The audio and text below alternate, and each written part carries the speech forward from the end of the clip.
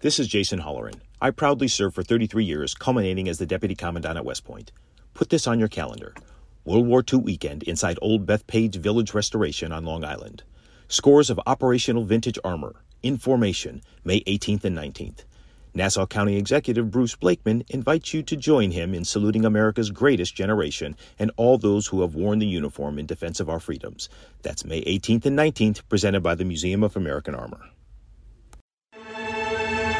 You're commuting home with Cats at Night. Now, here's John Catsimatidis on 77 WABC. Welcome back to the John Catsimatidis Cats at Night show. Crime here in New York City, it continues to get out of control. Specifically, subway crime, it's up almost 40%. There's now a viral video of police officers being attacked in Harlem while they're trying to make an arrest.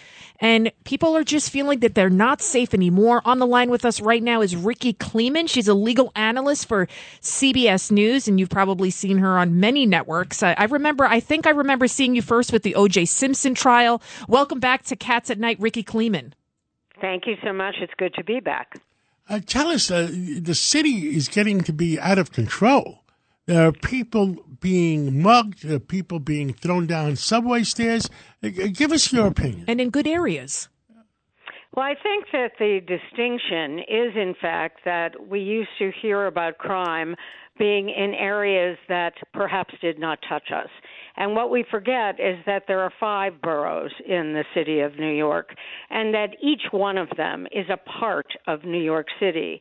So you can't simply hear about statistics in the Bronx and live in Manhattan and say, oh, well, that's the Bronx. It's not going to happen here. What's happened, as we know, in Manhattan is that although the crime is sporadic, it is the type of crime that makes people very fearful. And when you have the perception of fear, you have the reality of fear. They become equal.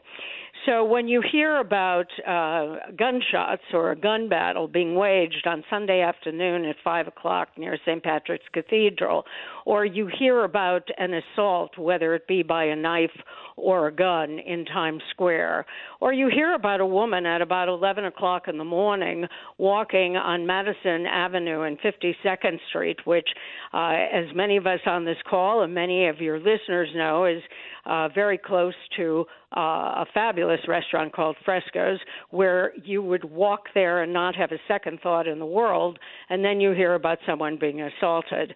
Those are the kinds of things that make us fearful. John, I've shared with you and with other people that a couple of months back, I was walking pretty nondescript. I was in my jogging clothes with a jacket, a hat, sneakers, no jewelry, and I was doing a power walk on 3rd Avenue at 56th Street. Wow. When I was accosted. I guess the word would be assaulted, but I'm going to call it accosted because I was lucky enough that I didn't get hurt, where a young man walking the opposite direction. There were plenty of traffic, pedestrians, plenty of traffic on 3rd Avenue, very busy time of the morning, 11 a.m., and I got thrown against a scaffold, spun around, and he spit all over my face. And it must have taken a nanosecond. And the only reaction I had in my head was, thank goodness he didn't have a box cutter. Thank goodness he didn't have a knife. And I had a lovely Good Samaritan who walked with me for about a block, gave me a handkerchief to wipe off the spit, and said the right thing. He said, you know, you really need to get a COVID test. And then, of course, you get the shock of what just happened to you. Well, it's 11 a.m.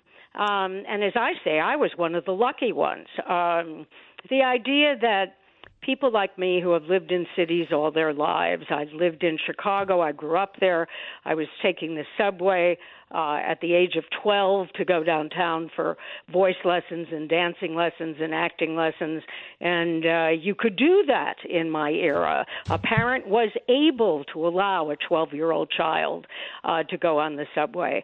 I mean, as an older woman now, I'm afraid, and I think that there are plenty of people who are now afraid, and that fear becomes the reality of fear.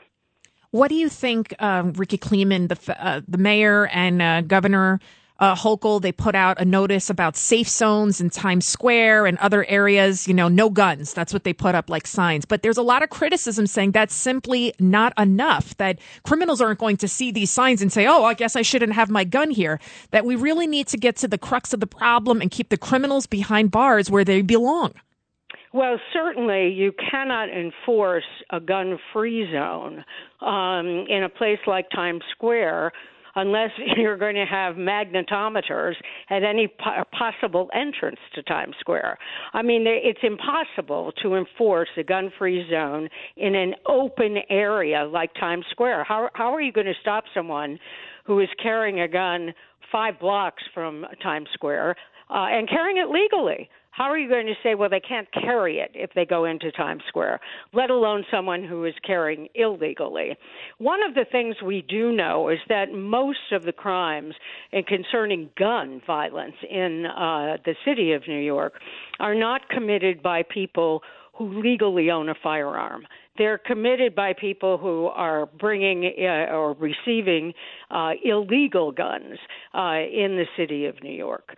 And we have to have an ability to take people who repeatedly, one time after another time after another time, commit crimes that are considered crimes of violence, and I consider any kind of an assault a crime of violence, those people have got to be put behind bars. There is a point where we say there are people who are just bad people, and that there are some people who really should not be in society.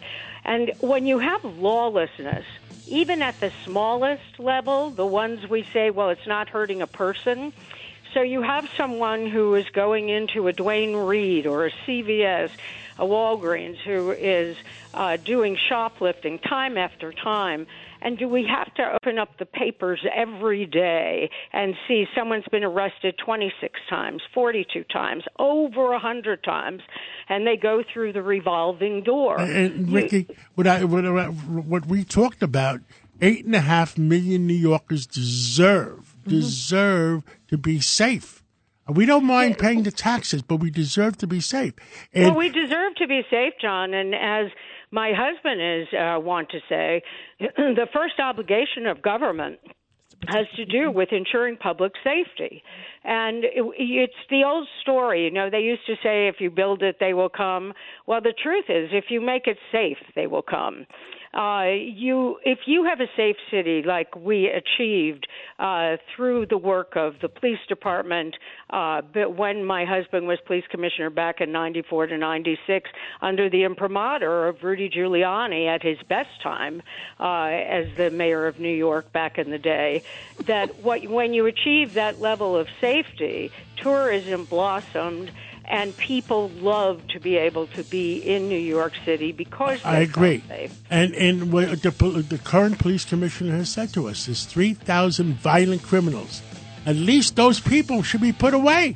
Because if we got rid of the 3,000 violent criminals, the city, me and you can walk around the city again. We can't continue to be the only state in the country that doesn't allow judges to use their discretion, their common sense to keep violent criminals behind bars. But thank you so much, Ricky Kleeman. We have to go to a hard break. We have to take a hard break, and thank you so much for coming on, and we'll be talking to you again real soon.